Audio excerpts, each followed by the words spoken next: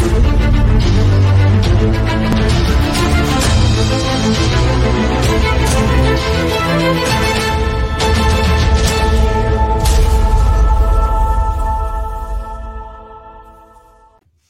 everybody, and welcome to this week's edition of UGASports Live. My name is Radi Nabulsi. I'm joined by Dayne Young and former Georgia Bulldogs head coach Jim Donnan.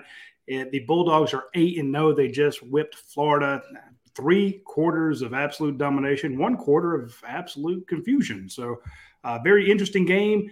A lot of folks worried about this number 1, number 2 matchup coming up with Tennessee, as well they should be. Tennessee looked fantastic on Saturday. First number 1 versus number 2 matchup in Sanford Stadium, I think in history, one of the only 3 top 5 matches to be played in Sanford Stadium. Everybody before the season was complaining about how we don't have any good home games. Well, you got a hell of one coming this week. So College Game Day will be here. SEC Nation will be here. The eyes of the college football world will be on Athens this Saturday at 3:30 as Georgia tees it up against Tennessee.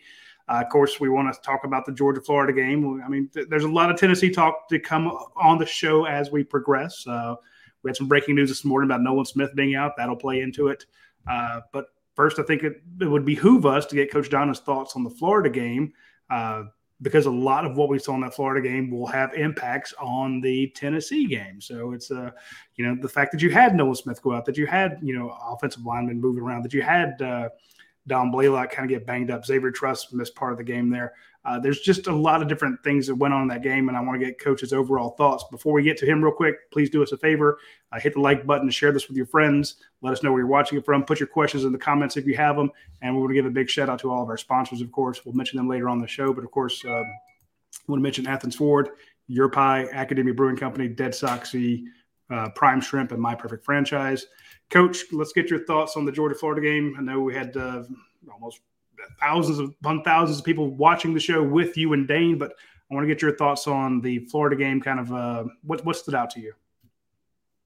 Yeah, I just want to also point out, which you did very admirably about Game Day and also SEC Network having whatever they call their shows coming in here. So later in the week, Dayne and I are going to talk to the 2 hosts of those broadcast. Paul Feinbaum will have a separate show with him, and we'll also have one with Reese Davis getting their take on what's going on, and exclusively on the Rivals Network here, like we try to do to help our fans out, to give them a little bit more insight in what the regional press there and Paul Feinbaum, and also the national guy, Reese Davis, who really has been great about being on with us. So, and those are favors that they're doing for me, Roddy. I put the request in, and they said, well, Coach is around, I guess so. They setting it up. But the biggest deal for us is you might be on the lookout for that. We'll record it Wednesday and then put it out. So given their take. But from the Georgia perspective on the game Saturday, I was just really amazed at our efficiency, at the preparation, the way we went about our business. It was just a very dominant win in a lot of phases. Certainly the third quarter is something that people have a tendency to focus on, and rightfully so. We got a little bit too big for our britches there on defense, and then all of a sudden they did the things, Florida, that we knew they were capable of coming into the game, running right at us, jumping around and hitting some balls in the seams. So we had a busted coverage, which, you can't have those in big games. But offensive preparation was there. We had some good work. Third quarter, we didn't have many plays on offense, and consequently 2 of them were turnovers, and so that really limits your possessions. But when our backs were against the wall, we rose up and really had 2 magnificent marches and some really good coaching by Munkin and the offensive coaches as far as what they did. We still have some lapses where we don't really force the ball to Bowers, which, I guess that's just part of it, but hopefully we won't have that Saturday. But defensively, the first half is as good as we could play, except for the one penalty where Bear Alexander didn't hear the whistle. And what happened there, according to a couple of coaches I talked to, we had a call that we didn't like, and so Coach Smart overrode the call and called a timeout, and then Bear didn't hear it. And they got a 15-yard penalty and got that, that momentum going. But we could sit here for days and nights and centuries and talk about what went wrong and all that. But I would think that most of this show needs to be dedicated to Rocky Top and what we got to do in that game. And certainly 8-0 with the rebuilding team. Any way you look at it, 28 new guys 28 guys we had to replace. Just really having a great year, and I think it'll continue. Really took advantage of the off week and took advantage of having Carter in the game, and really bad news on Nolan Smith, one of our 3 best players on defense. Losing him, it's kind of like losing Anderson last year, like we lost him right there down the stretch. That's a good point. It all and affected our defense a lot. Hopefully, some of these other guys can take up the slack. But the big deal is having Carter back. Just I guarantee that Mays kid's having nightmares thinking about him lining up on him, because I promise you we're going to line him up on his head and let him jack him back into the quarterback. So that's about all I got to say. Dayne, your thoughts on the game? Florida or Tennessee? Where do you want me to run? We'll start with Florida, then we'll move to Tennessee, because there's a lot there for both of them. There's a little carryover. Yeah, a lot of things I think to be encouraged by. One, that Georgia was really good on the line of scrimmage, dominant in some aspects of the game, not always. And that includes some reserve offensive linemen that had to come in, which I think is going to be a big key moving forward for Georgia, is how are offensive linemen that are rotating in that weren't starters, and they're being thrust into some positions. Same with the defensive line as well. With Stetson Bennett, I actually found him to be very in control most of the game. The interception that he had intended for Daijun Edwards was horrendous, and that's the play that Georgia has to avoid. But other than that, I mean, the Don Blaylock interception was just one of those weird, like, there's nothing Stetson can do about that. There's not much Dom could do about that. It just happens. And overall, I thought Stetson had Georgia in the right position. The offense is scoring points, and it's moving. Yeah. It's not always the most explosive looking thing, and I don't think it gets the credit that it deserves. But overall, Georgia can score with Tennessee. Yeah, I'm just going to point out one thing about the Tennessee. This guy's the most heavily scrutinized person that I can ever be associated with any program of all the ones I've ever been around, coaching, playing, everything. He is spectacular quarterback. I'm not talking about good, average. He's spectacular. All the things that Monken asked him to do, not many quarterbacks in the country could do. All the calls he has to make, every chance he has to fail, every chance he has to succeed. He's had an unbelievable grade. If you graded him out, talking to our coaches on the year, even in the Missouri game, we had some guys bust some routes. Just thank the Lord that we've had this guy. Kirby Smart has got a $10 million contract, and he deserves it. But I guarantee Stetson's helped him get that. So I don't want anybody to think that I'm on any kind of off bandwagon. All you can get mad at me, you can scrutinize him. It's always Stetson did this, but he didn't do that. Nothing to say about what Dayne just said. Well, Coach, that's what we're doing about the whole game, though. That's why I said you had 3 great quarters, you had 1 bad quarter. And how does that relate to this upcoming game? And I think Dayne points it out. Georgia put 555 yards of offense on this Gators team. They put 42 points on the board. If you score 42 points, you're supposed to win. We can complain about the third quarter, but you had a fumble. You had a pick, when Daijun Edwards got bumped off his route. Things happen.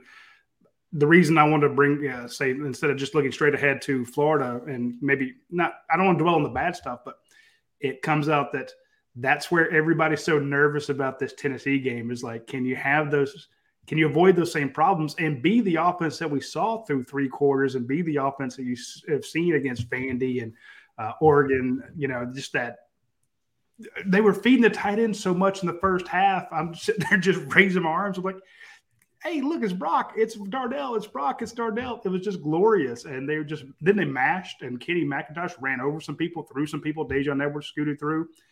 Everyone's like, can Georgia score enough points to beat Tennessee? And I'm with Dayne. I'm like, yeah, as long as they don't turn it over. And that's where my fear comes in, Coach. But other than that, I'm bullish on this offense, bullish on Stetson. Yeah, I mean, It's going to be the onus on the offense to score points. I don't think it's going to be a game like Alabama, 50 points. I don't see that. I think our defense has way too many alignment situations where we won't be misaligned, where we'll be where we're supposed to. We won't give them a lot of easy shots. We got the home crowd going for us. Our offense will keep the ball. I don't think we got to score every time. We got to play field position. We got to take advantage of the pressure we get with Carter. I'm just looking at what we got to do to win, but what we can't do is turn the ball over, that's for sure. But, I've told teams before that you can't turn it over. We had 3 turnovers against Florida in the first half the year we beat them, and we still won. You just never know about that. Yeah. It's just statistically you shouldn't have a real good shot against Tennessee if you turn the ball over, that's for sure. But, I'm not willing to say that Tennessee's got all this great stuff until they actually do it against us. They had a hard time with Pittsburgh, a team that's 500 right now. They beat a really good LSU team down there, and they beat a good Alabama team and really demolished Kentucky. So a team that South Carolina Gamecocks demolished too. So we'll just have to see. I respect Tennessee's team greatly, and I respect what they've accomplished. But I also know that let's don't shortchange what we got. We got to put our strengths against their weaknesses. Their defense gave up almost 700 yards 2 games this year. So they're not going to be some magic potion. I mean, I wouldn't trade our line for any line they've gone against. Kentucky, are you kidding me? Alabama, are you kidding me? I think we'll knock them off the ball, and we'll make a lot of big plays on offense. And there's a perception and reality thing with Tennessee, because the perception is they have this passing offense that's unstoppable, and they go to it so often. Tennessee runs more than it passes. Yeah, they got a good running game, and it's all based on how you cover their receivers. I mean, if you've got a 5-man box, they're going to run the ball some, and that means their lineman's going to have to block our front group. Last year, we ran a lot of 4- and 5-man pressures on them. Once the game we got used to him, and we got him off his spot, and that's what you got to do. The guy's not a real scrambling quarterback to throw the ball. When he runs, he usually runs. He doesn't move around and then throw the ball. So we got to get him off his spot, knock him back, and I like the way we can cover people. Now, we're not great back there. We're not going to stone them, but I don't see those guys running down the field with blinker lights on either. Yeah, well, let's talk about a little bit about this defensive front, getting to him, getting him off his spot. You were rushing last year. You had Nolan Smith. I think the news this morning. We found out last night that we heard last night that Nolan Smith had his pec injury was bad and might need surgery. We were able to confirm it this morning. We put out the story. A lot of people woke up to the news that Nolan Smith is out for the season.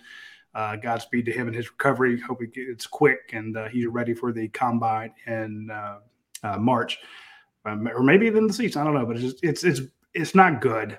So, Coach, what does Georgia do without Nolan Smith? You saw the drop-off. I mean, you might not say it was because you're kind, but to me, it just seemed like there's a huge drop-off of Nolan Smith left. And that's not a shot against Chaz Chambliss or Robert Beal, but they're not Nolan Smith. And Marvin Jones Jr. was out with a flu. What does Georgia do to replace Nolan at Jack? Got to use different guys in there and move them around. Chambliss coming off a hamstring injury. So he's not really 100%. Beal's very capable. I like Marvin Jones. You might see some of these groups like we did last year where they moved, some people around and put we might could put Michael Williams out there some. It just depends on what the down and distance is. You got to win first and second down against them some and get them into some obvious passing situations because they're not a pass protecting team. Most of their passes are off play action, where they fake up in there and then give them some help. So it's going to be kind of a chess match. But let me just tell you, Georgia hadn't been sitting around there with all those analysts and all those people over there getting ready for Georgia Tech. I mean, even though we'll be ready for Tech, we've been working on these guys for a long time, and we'll have a good plan. I wouldn't trade Kirby and Schumann and Muschamp for any defensive coaches in the country. How do you prepare for this? Kirby said, was asked about it, and he said the same thing about other teams that go really fast, have really high-powered offenses. Your scout team can run the same plays, but they can't do it as well as a team that does it every day. And, people point to the fact that, Florida hasn't seen a defense like Tennessee hasn't seen a defense like this. And Tennessee struggled with Pitt or struggled with this team. I'm like, well, Georgia's and all these other teams hopefully are getting better each week. And so Tennessee looks to be getting better each week. Your scout team can't duplicate it. How do you prepare for this? Like you said, they've been doing it for a while, but what do you do to prepare for it? Well, what you do is let your own offense go against your defense some, because our own offense can line up quickly and run some plays, maybe not necessarily the same ones Tennessee does, but at least make you get lined up. You look throughout that Alabama game, Alabama consistently was trying to get the calls in, and you can't be thinking about what your calls are. You got to have your regular calls, and then you got to have no huddle calls where you just look at it and you go real quick. You got 1, 2, or 3 calls, and then you go to it. But I know some teams just have one check and line up in that all the time. Well, you can't do that because they'll eat you up. So, but simulating it in practice is hard to do. But what we do a lot, which I like under Coach Smart, is we'll do some half line stuff where half the field will be with one huddle going against half the defense, and then on the other one you'll run a play and go against the other defense, just to simulate real quickly what you got to do. So there would be maybe two wide receivers and the right guard and right tackle and the back and the quarterback going against one group real quick, and then on the other side. But obviously you got to get all 11 too, but that's a way to break it down and do it. And then another thing you can do is just let your offense go out there and use their fast stuff. And we'll do some fast stuff on Tennessee ourselves too, because it worked the other day. I mean, we ran a good play down on the goal line after we just had a big play to Bell, and that's what you don't want the defense to get lined up quick. I love it. We're going to take a quick break. I want to mention a few of our sponsors. One big one, and that's new for us, is the folks at My Perfect Franchise. It's Andy Ludecky, and I had one of our DawgVent readers reach out to me today. Can you give me his number? I'm thinking about making a corporate change. And I'm like, oh, okay. I got somebody wants to work for themselves. And if any of you, and there have been plenty, former account managers or whoever, anybody who has gone to My Perfect Franchise and worked with Andy Ludecky and now have a business, and I know that's a bunch of people on the DawgVent that have done that, let me know what your business is. Let's put a post up on the DawgVent telling everybody to go check out your business. We're not going to charge you any advertising rates or anything like that. We just want people to know that, hey, Doug's got a new roofing company. So if you're in the Austell area or something like that, hit him up. So we'll be happy to advertise or at least promote your business. So, but if you're trying to diversify, you're looking for some the ability to create some income and wealth, let Andy guide you through the 3,000 different options there are for franchises. Just, let him know that, hey, I'm looking. It doesn't cost you anything. It's free. You don't have to pay him anything. So the call is free. The consulting is free. He gets paid by the franchisee people. So don't worry about it. It's just reach him out to him. It's a no-brainer. So reach out to him when you get a chance. And also want to mention our friends over at Athens Ford, fantastic sponsors of not only our show, but our podcast and our watch-along show and the UGASports website. They're up to 300 vehicles now. So it was like 370 the other day. It's been in the 200s. It's been as high as 1,100. But as COVID hit and there was the whole run on cars, it's dropped down. But they're getting more and more vehicles all the time. They're actually getting back into having sales on vehicles. They didn't have a lot of those for the longest time on the new vehicles because they just didn't have enough new vehicles to do that. But now there's special financing, special deals. And, of course, they have that new mobile service where you actually, if you're in the 20 miles of Athens, you need the oil changed, you need a battery changed out or something like that, get a flat tire. Any of the kind of simple stuff they can do, they will send a mobile van out to your place of work. They'll send the van to your home and do it for you right there on the spot, so you don't have to take your car in to get it fixed. So hit up Athens Ford when you get a chance and check out Andy Ledecky.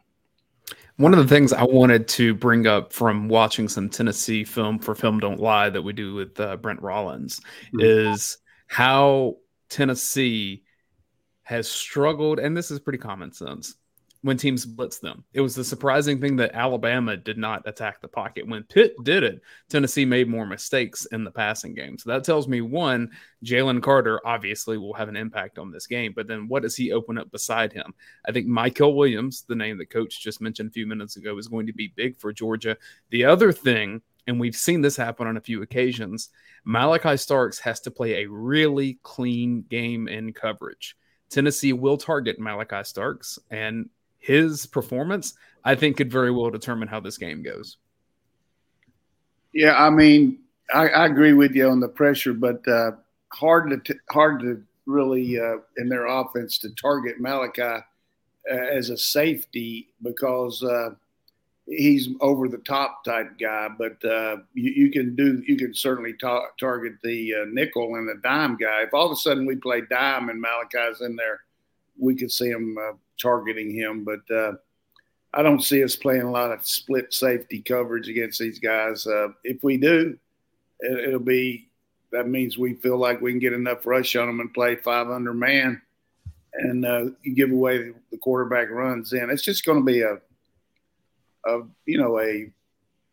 kind of a chess match, but certainly based on Saturday, it was obvious that was a bad read by Malachi, and he just came off the hash wrong. I mean, he's playing too deep coverage.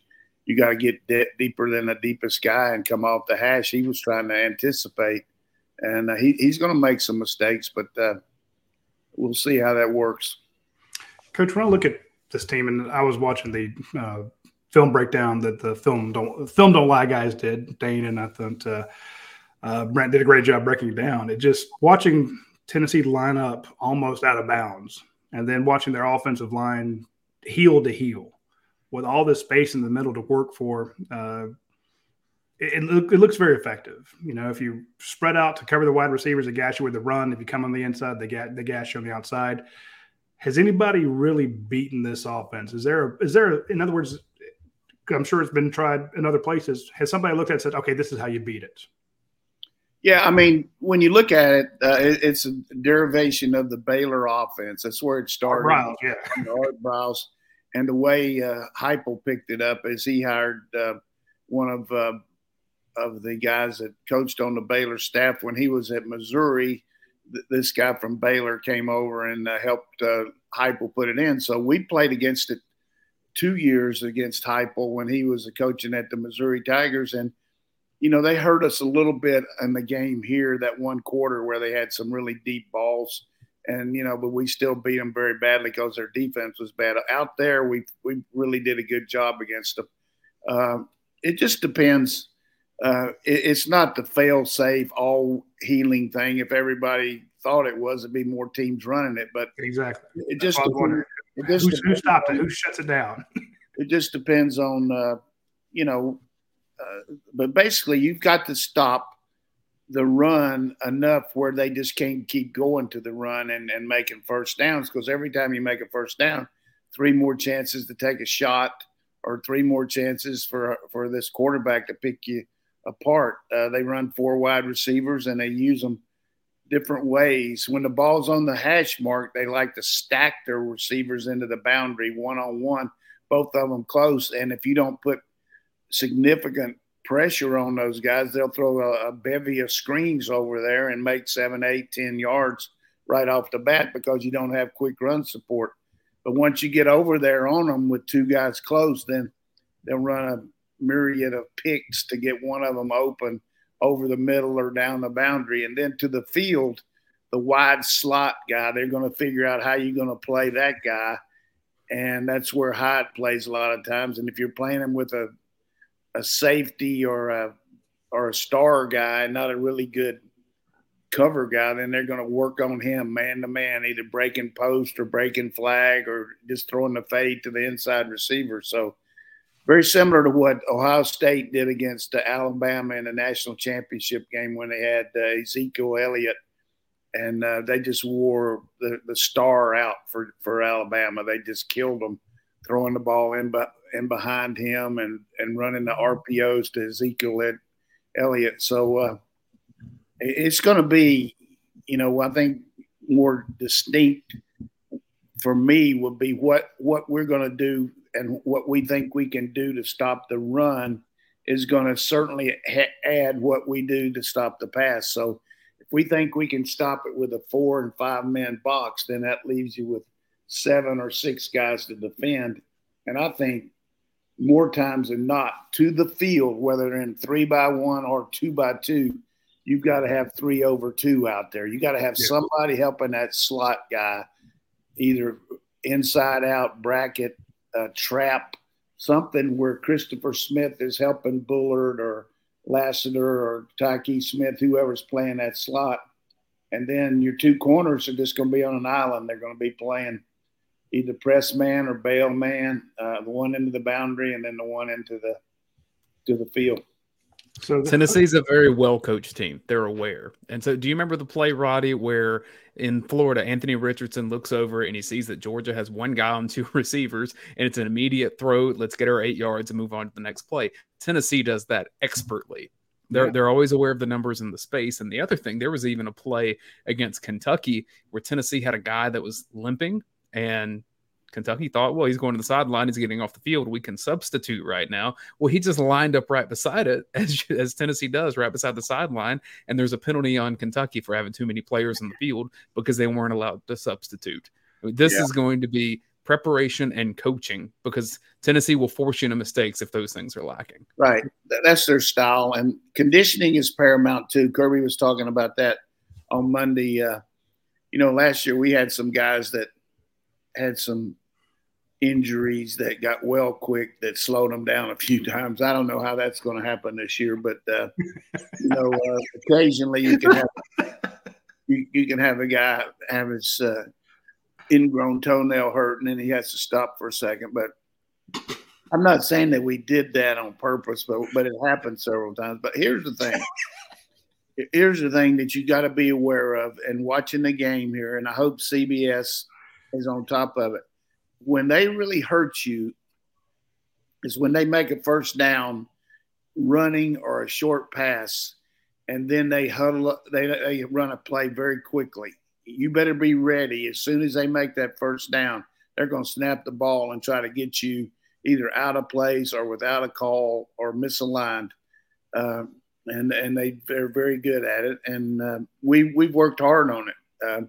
Killed Alabama. I mean, the other thing that I couldn't believe Alabama did was just rush 3 the whole game.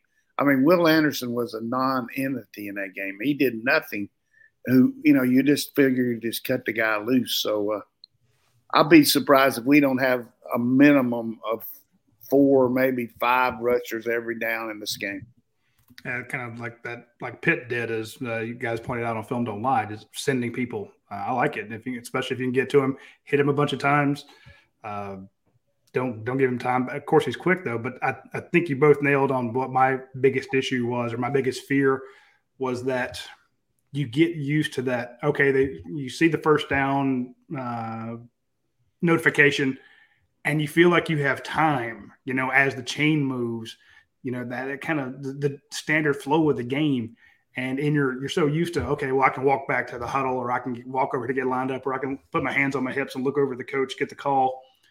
No, they love to just gash you when you're not expecting it. So here's the other thing about Hendon Hooker.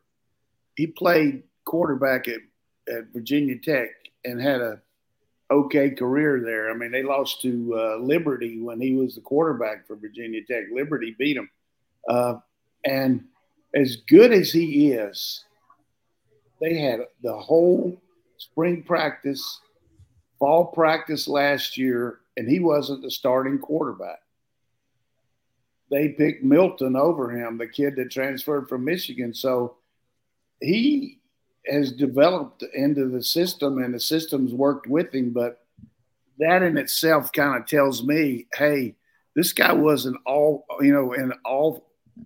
just all inspiring when he came in there. You know what I mean? He didn't.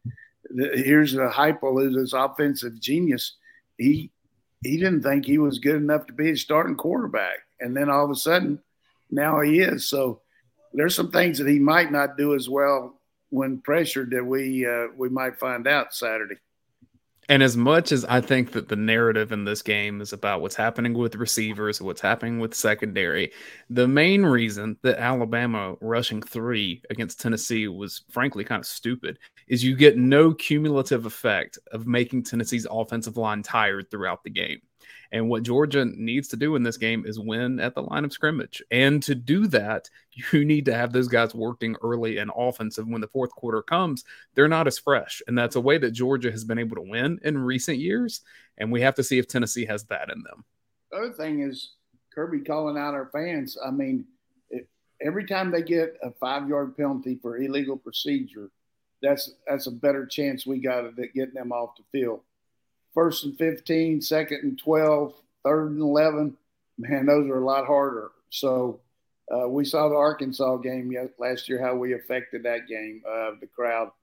And, they use the count that, like everybody, they got all kind of different counts, but crowd noise is going to be effective here too.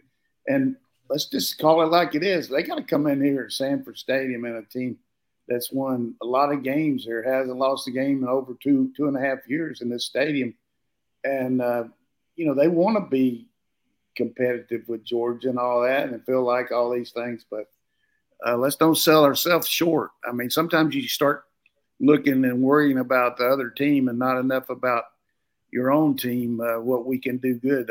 I really I like this matchup. I like the challenge of it. And, I feel like our offensive guys are really feel like they're kind of being overlooked from the national perspective. Everybody's talking about Tennessee and everything, but Tennessee – a 13-17 game, Coach. Tennessee's defense is getting ready to see some mashers coming at them, I promise you. Speaking of, we saw that Xavier Truss got injured in the game. How big – if Xavier Truss can't go, how big is that for Georgia? Yeah, I like Willock. I've liked him ever since he got here, and he came in and did a good job. He had a 15-yard penalty, but you also got Erickson, who's solid. He's smart when the team's blitzing like they do. Hey, if they feel like the answer to us is blitzing us, I hope that's what they do, because we got a savvy quarterback. We got an offensive line that can pick that stuff up. I think we've only given up 7 sacks all year. So and one real misnomer, everybody talks about Tennessee's rushing defense. The reason their defensive numbers are up there is because they get all these sacks and lost yardage plays, and that goes against your rushing defense. I think we'll run the ball very effectively on these guys, and we'll make some big plays. I'm looking forward to seeing what we can do when we're challenged like we were against Oregon. Our team came out there and met the challenge. I feel like we can do the same. Well, I want to ask too, just Coach, about the volume of offensive linemen battling injuries. So you mentioned Truss. You have Amarius Mims have his knee injury. He might be able to play. We'll see. Might not. And then also Warren McClendon has been playing a little banged up. So do you feel good about Georgia's reserve offensive linemen shuffling in there? Not as good as I would if all of a sudden these guys were coming in as the first backups, but I like Erickson coming in there. I think he can do the job. If Mims is down, that hurts us at tackle because we don't have any experienced guys that have played tackle. Ernest Green out for the year with the back. So I don't know what we would do there, but it's going to be up in the air about Mims, I guess. But the fact that Kirby said he didn't think it was too bad compared to maybe what Carter's was. Carter had to miss a couple of weeks, but. So here's my question, Coach. I know you're in the Hall of Fame as having had a offense that led the nation in rushing and an offense that led the nation in passing. So for me, when I think about Georgia's offense in this game, I think about Kenny McIntosh ran like a man. He had that one fumble, and then he was so pissed off after that. He ran some people over and just looked like a man possessed. Dajon Edwards just scooting through that quick twitch that he has. Branson Robinson killed a safety. or a corner. I don't know who it was. He just ran over a guy and just beat him up. You saw them go right at Brenton Cox and drag him into the end zone. And I know you feel bad about Brenton Cox no longer being on the Gators. We'll cry after the show. But then you also have the tight ends. And when I wrote my column last week, I said I'd love to just see them feed the tight ends. We saw that in the first half, and they stopped in the second half. Again, to your point, there weren't a whole lot of snaps in the third quarter, but I want to feed Darnell Washington and Brock Bowers, get them as many touches as possible, because I don't think Tennessee has anybody that can meet up with them. But also that running back core and that big offensive line, like you said, here come these mashers. If you're mashing the ball, running it down their throat, Hendon Hooker's on the sideline. You're eating up clock. They don't need a lot of clock. They have the least amount of time of possession of anybody in the league, but they also score more points than anybody. But it's just long drives where your defense is fresh when they actually go out there. Do you lean more on the run game of this one, or do you just feed those great tight ends over and over again? Yeah, I think you got to look at what you think you can execute, knowing that their style is to try to pressure you. Okay. We can pick up the different – there's certain runs that you run on blitzes, and there's certain, like quick pitch or the quick screens and things like that. And then your play action sometimes not as good against that because they got a run through guy. But I think you can probably see some of the stuff we saw last year against Tennessee, maybe a few more bootlegs, a few more on the move type stuff to avoid that pressure. And the misdirection hurts that stuff. We're really getting good at the counter play. We're using Bowers as a turn-up guy, and I think that really hurts the defense because you take care of all the gaps by blocking down, and they're really careful about that. And they have to start coming from the outside, and then when you come from the outside, you're giving away who's playing man coverage. So if a corner's blitzing, the safety's got to go over the top and help cover the guy. If the outside backer's coming, then the free safety's got to come over there and play man on your tight. So it's going to be a chess match for their defense against us too. But, just deep down, like I said, I mean, there's some warts there. I mean, you gave up 450 yards passing to Anthony Richardson.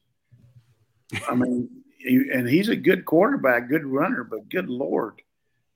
You got to look at Stetson's accuracy compared to his, and also almost 450 to Bryce Young, who really did it, was kind of Houdini against Alabama, the way he jumped around he doesn't have near the protection that we have. So they're going to get some lost yardage plays on us. That's what happens when you take chances. But I like the matchup, our offense versus their defense. I mean, I like it. I love it.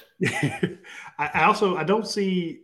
Again, I mentioned the turnovers. Georgia's been the games they struggled in, Kent State, Missouri, and although, I mean, you won handily, but you were trailing against Missouri. That third quarter against Florida, it's when you give the ball over 3 times and stuff like that. When Georgia's in positive territory, they just kill teams going away. But when I look back at what Tennessee's done to these other teams, I'm like, you've made them play terrible. LSU didn't play great. Alabama played awful, although they scored 50 points. They had 17 penalties, a record-setting number of penalties against them. Kentucky played poorly. To your point, Georgia's been in this situation before. They just played for a national title. Remember, they're supposed to lose to Michigan. Michigan was the number 2 team in the nation, and Georgia went out there and just pantsed them. They had the big opening against Oregon. They had the big opener against Clemson, a top 5 matchup to start last season. Georgia's been here before. I don't see them having 17 penalties. To your point, they've been working on them all year. I think some folks need to have a little faith in Kirby Smart. My biggest fear, though, is just the fact that Nolan's not out there. I'd feel a lot better if Nolan was healthy. The thing about turnovers, where does the turnover happen? If it happens on their end of the field, then it doesn't bother me. And you're going to have interceptions. Brett Favre, all-time great quarterback, has the most interceptions of any quarterback that's ever lived. I mean, you got to throw it up there, man. You got to take some shots. And look how many drops we had the other day. Darnell Washington had 3 drops himself, not to mention the one that McConkey dropped right through his arms on the one, which was huge. So the thing that I talk about in big games, you say, is, hey, one of the biggest things is when you got a chance to make a play, you can't say my bad because you didn't make it. you got to make it in a game like this because you might not get another shot at it.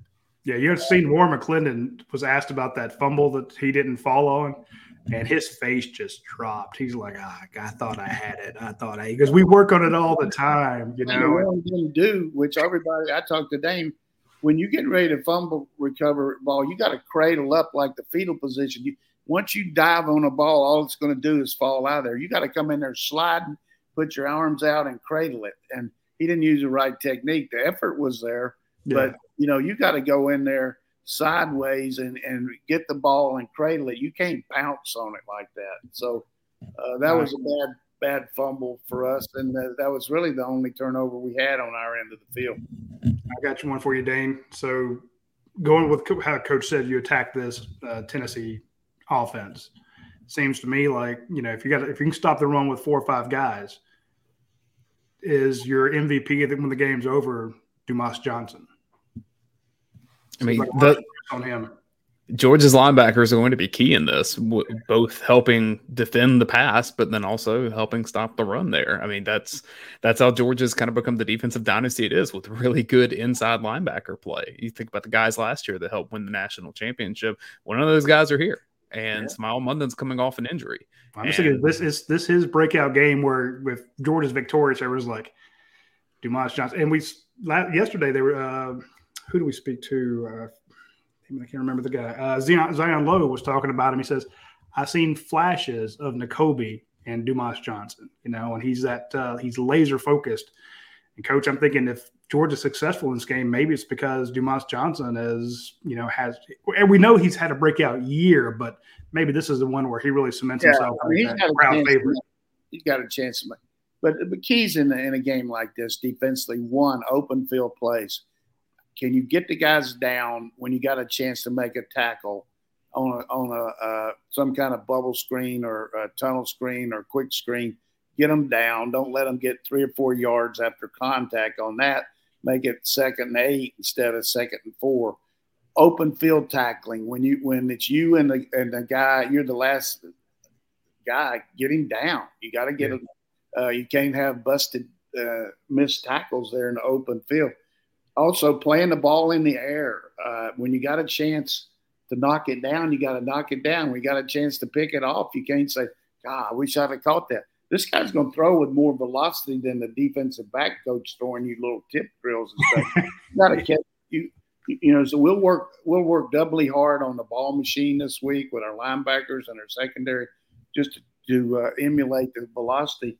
And then the other thing is, how's the game going to be called? Are they going to let us engage these guys down the field, or are they going to call everything little nitpicking like? And I mentioned that in big games, but seriously, the refs make it tough if you lose your aggressiveness, because if you're going to play press coverage, and Kirby likes man coverage, I mean that's what he likes. You're going to have to engage the guys and knock them off their route a little bit and hope that the rush gets to them. Otherwise, if you're a little gun shy about it, then those guys are going to get by you, and he can throw the deep ball as good as anybody. I mean, he lays it out there. And last but not least, hope that they pee down their leg a couple times and drop some. Yeah. I mean, the band's going to be playing. Occasionally you see these good players. And I'm just going to tell you one quick story here. Are you going to give us a commercial here? But I got. No, go ahead. Give the story. Then I'll talk. I'm just going to give you a story here that I like to talk about in big games. Serge Bubka was the all-time leading pole vaulter in Russia, and going into the Olympics in '92, I think it was '92, he had never even lost any pole vaulting competition, not once. He never anybody even came close to him. But now he's going for the big prize. He's going for the Olympic gold medal in the pole vault.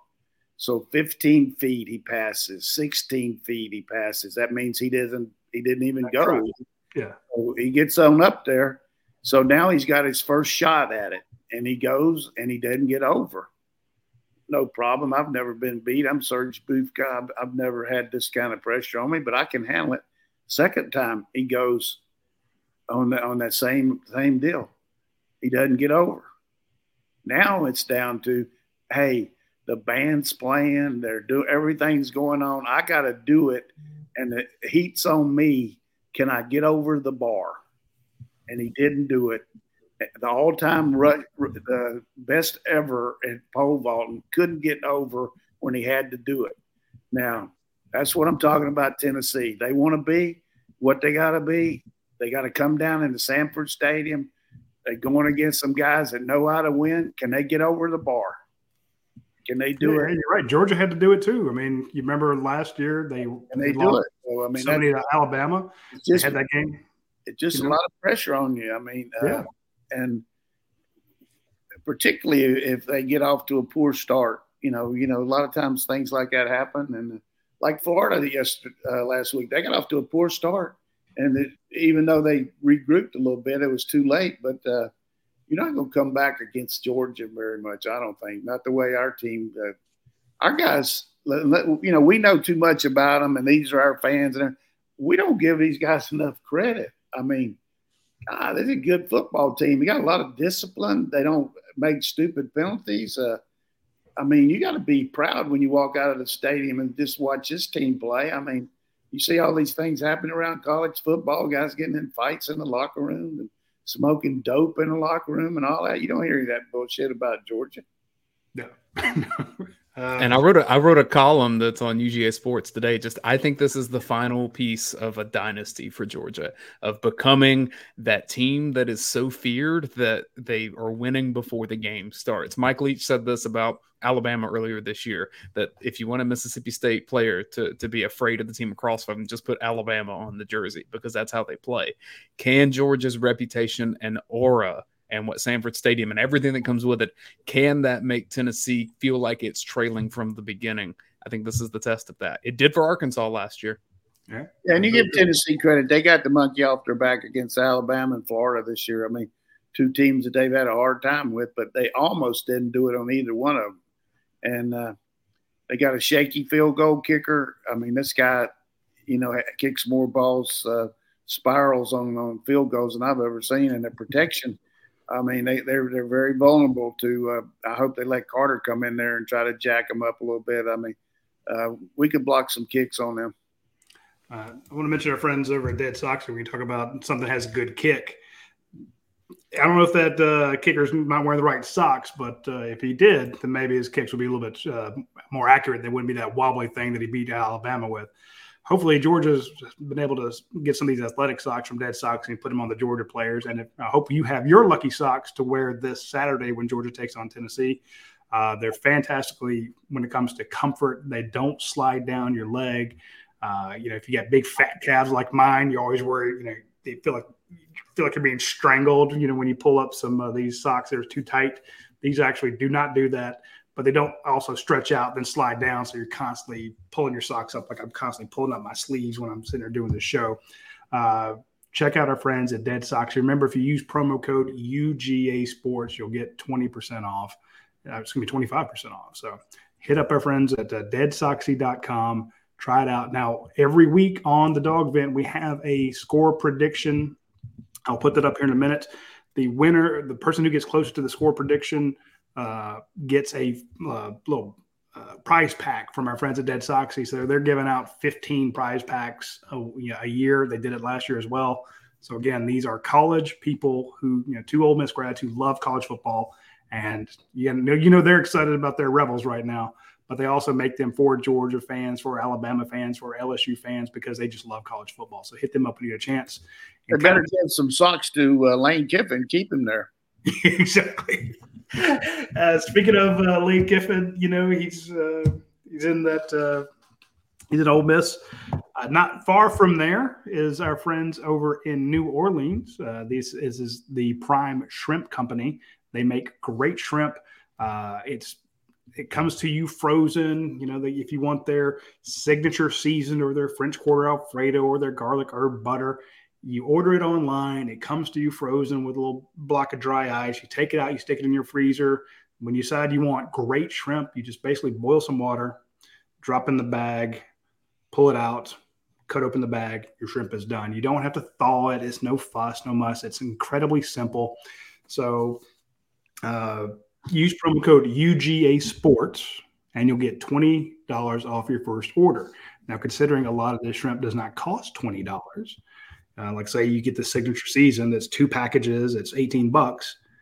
If you get $20 off your first order, so go ahead and get the garlic herb butter that's like 20, and then get your signature season for free. So hit up our friends at primeshrimp.com when you have a moment. All right, Dan, you want to bring in some questions? Yep, we have 10 minutes left in the show, so we'll try to be quick with our responses so we can get to as many as possible.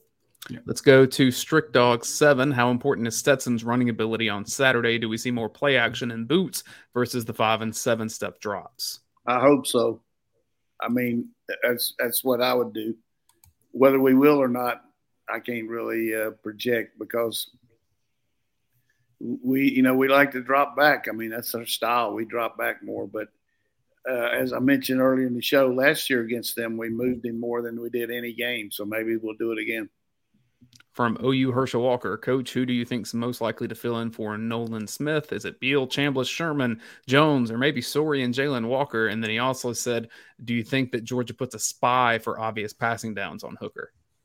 Yeah, I think you mentioned every one of those guys. Maybe they might look some at Sorey and Jalen Walker athletically, have the ability to, particularly when you know that you're not going to have them the rest of the year. Maybe for one game you might try to get by, but you got to build up for not only this game, but hopefully the playoffs and everything. And you don't want a lesser player on the field when you got a better athlete that plays another position. So I could see him using maybe training those guys. I don't know if they'll be ready to go.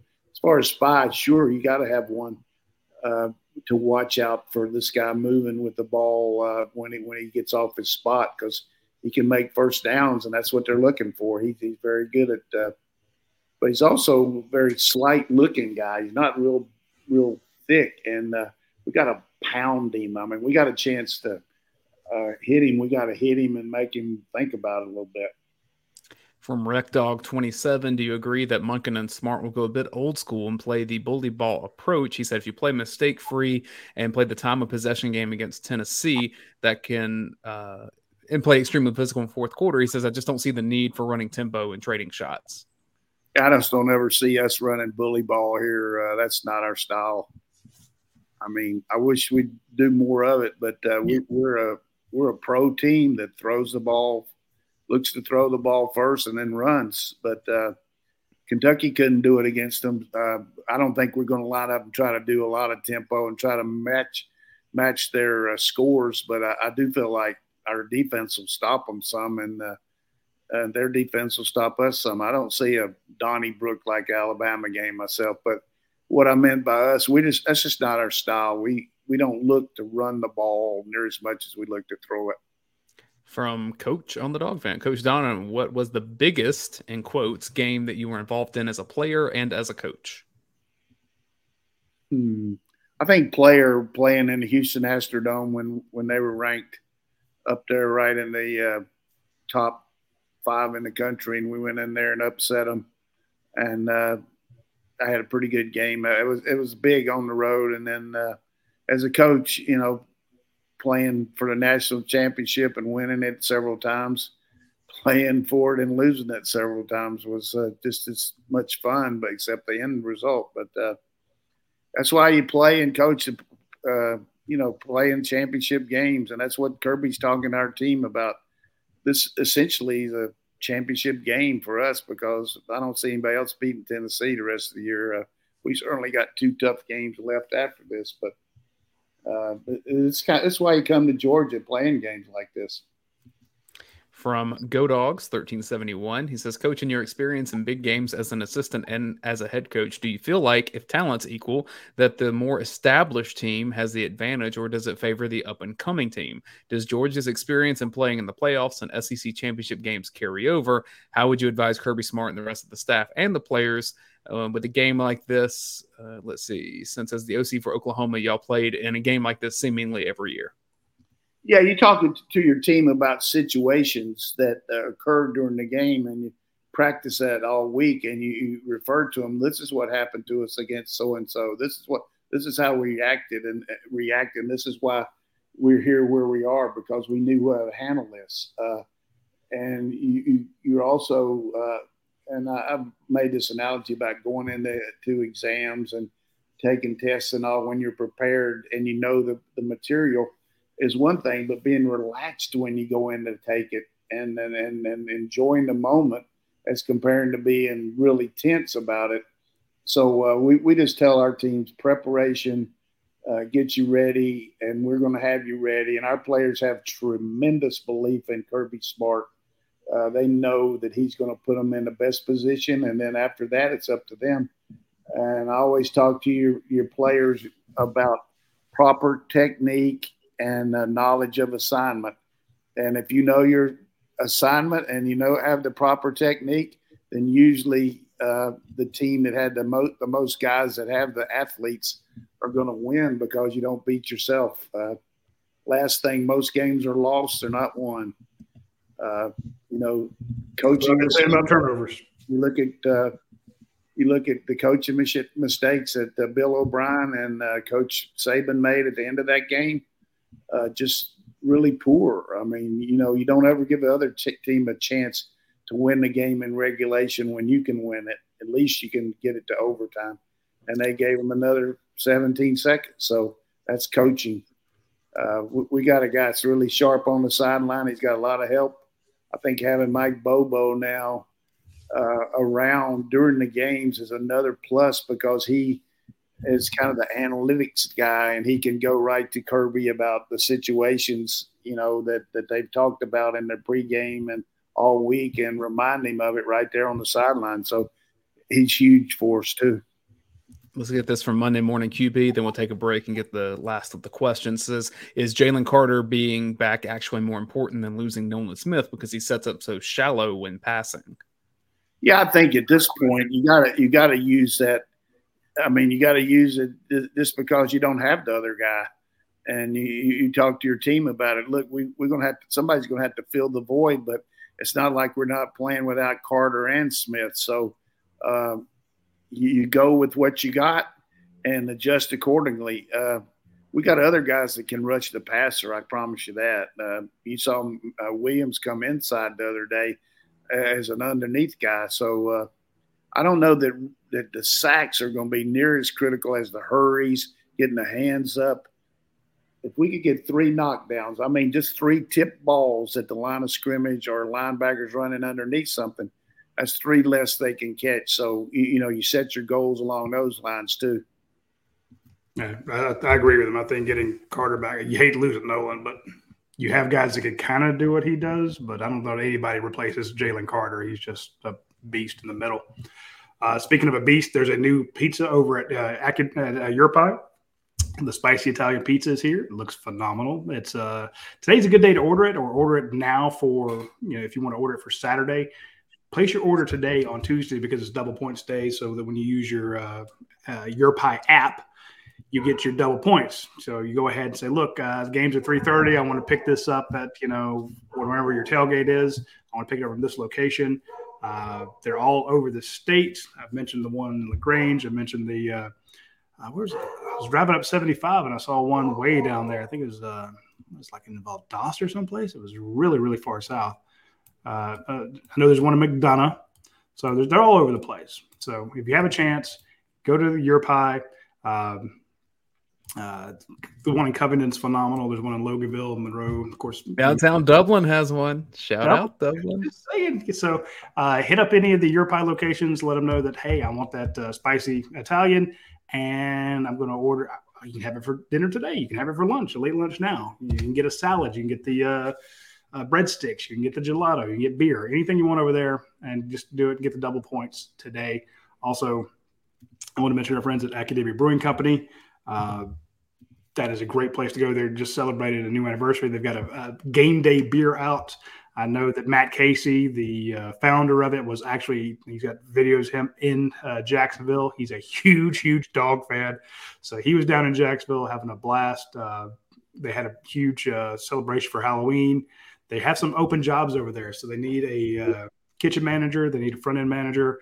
Of course, I guess tomorrow is the bike night because they have, this Thursday, the first Thursday of every month, they have bike night. So hit up for bike night this coming Thursday. And, of course, then Sunday they'll have the car show along with their beer and biscuit brunch. So check out our friends at Academia Brewing Company. Check out their new game day beer. If you're coming in for the game this week, be sure to stop by there either on your way in or your way out, or if you don't have tickets, watch it there. All right, let's run through these really quickly. From North Buckhead Dog, Coach, how does Georgia handle the emotions of such an enormous game early, knowing that Tennessee typically gets off to a fast start? Yeah, I mean, you just go back to your coaching and your teaching and just say, look, we got to be careful about being too aggressive and overplaying your technique and not doing what you're supposed to and making a mental error. And you warn them about that, but you also understand that everybody's not perfect. You're going to have some mistakes, but we just got to limit those. And that's the way I keep going back to our practices, but our practices are very difficult. They put them in a lot of stressful situations, and he's on them. I mean, he's right on top of everything. I mean, he doesn't miss anything. If the manager doesn't put the ball exactly where he wanted it, I mean, he's on it. I mean, he knows all that stuff. So, I mean, I've never seen a guy that had total control like he does. Mikey P had asked about the philosophy of Tennessee's offense. We hit on that earlier. Another question about Georgia's game plan against them. We hit on that. From Two Dogs Walking, are there any calculated risk that you take on defense to pick off one of those swing passes? Ooh, good. Two Dogs Walking. I like that. Yeah, that sounds like that Indian that named his kid. But anyhow, the deal here is as far as a swing pass, that's taking a pretty big chance. But once in a while, you can tell the end that you can give him a feint call where you look like you're going in and then you take a step up and then bounce out on the swing and hope you can get a hand on it or maybe knock it down like Lorenzo Carter did for the Falcons the other day. So that was more of a screen pass. But I think the feint deal where you act like you're rushing hard and then bounce out there is a way to do it. And you can't just line up against a really good quarterback, whether it's Tennessee, whoever it is. If they know their system, you got to remember they do that every day. They're based on their reads, what they do. And you got to make them make a couple mistakes. And the way you do that is show them something and then go to something else from that preliminary look. I think when you told us about how Florida rotated, Georgia rotated its safeties against Alabama in that game where Chris Smith had the pick, where one guy, they spun him. I never saw that. And the fact that they implanted that the week going into the game and it worked like a charm, I'm like, yeah, well, that's genius. Two more here to wrap. Did the same thing with McCown on Tua. Yeah, that's what I was referring to. I got it backwards. Well, from PA Dog, Coach, would you use Bear Alexander more than he's been used? He seems like a disruptor on the inside pass rush. I think you keep using Bear. I mean, he's getting better all the time. To me, Trey Scott's a very good developer. I mean, this kid missed spring with his shoulder, and he's just a puppy type. I guess you call him a cub. I mean, he's a Bear cub. He's coming along, but he's definitely got a lot of physical traits that are going to be good in the future. And I like the way he's responded. And there goes again, going against our offense all day. He gets to practice against some good linemen, and he understands you just can't use your physical traits. You got to get some technique because these guys are going to get leverage on you. So you just can't overpower people. You got to use some swim moves. You got to use some two-step things. And there's a lot of value in practicing against our offensive line. And finally, from Double Deuce Dog, if you were the coach this weekend against Tennessee, would you have your team drink pickle juice? Well, pickle juice is part of our program over there. And the reason you use it is to help against having cramps. It's going to be about 78, maybe 80 degrees. So we got plenty of depth. Pickle juice is good. Powerade. There's a lot of different things to use. Some of our players get IVs at halftime just to rejuice you up. I think maybe some of the coaches probably going to need an IV too. It's going to be Some of the fans definitely will. It'll be high intensity, but those fan IVs are usually ASW distillery bourbon straight into the veins. I tell you what I like. With a flask and a boot. What I think that was a good question from, what was his name, Double Dog? Double Deuce Dog. Double Duke Dog. What I really think that the fans would like to know is we have a lady assigned under Collier Perno, who is our lady that handles nutrition. But just like you have an offensive coordinator or defensive coordinator, she has a person that's in charge of the vitamins and the different types of needs that each player has. And every day at practice, they have their own certain little pills that they take that are conducive to their own practice habits of what they need to make them better. So that lady sets up an individual cup for each player every day. I mean, now, did you know that, Roddy?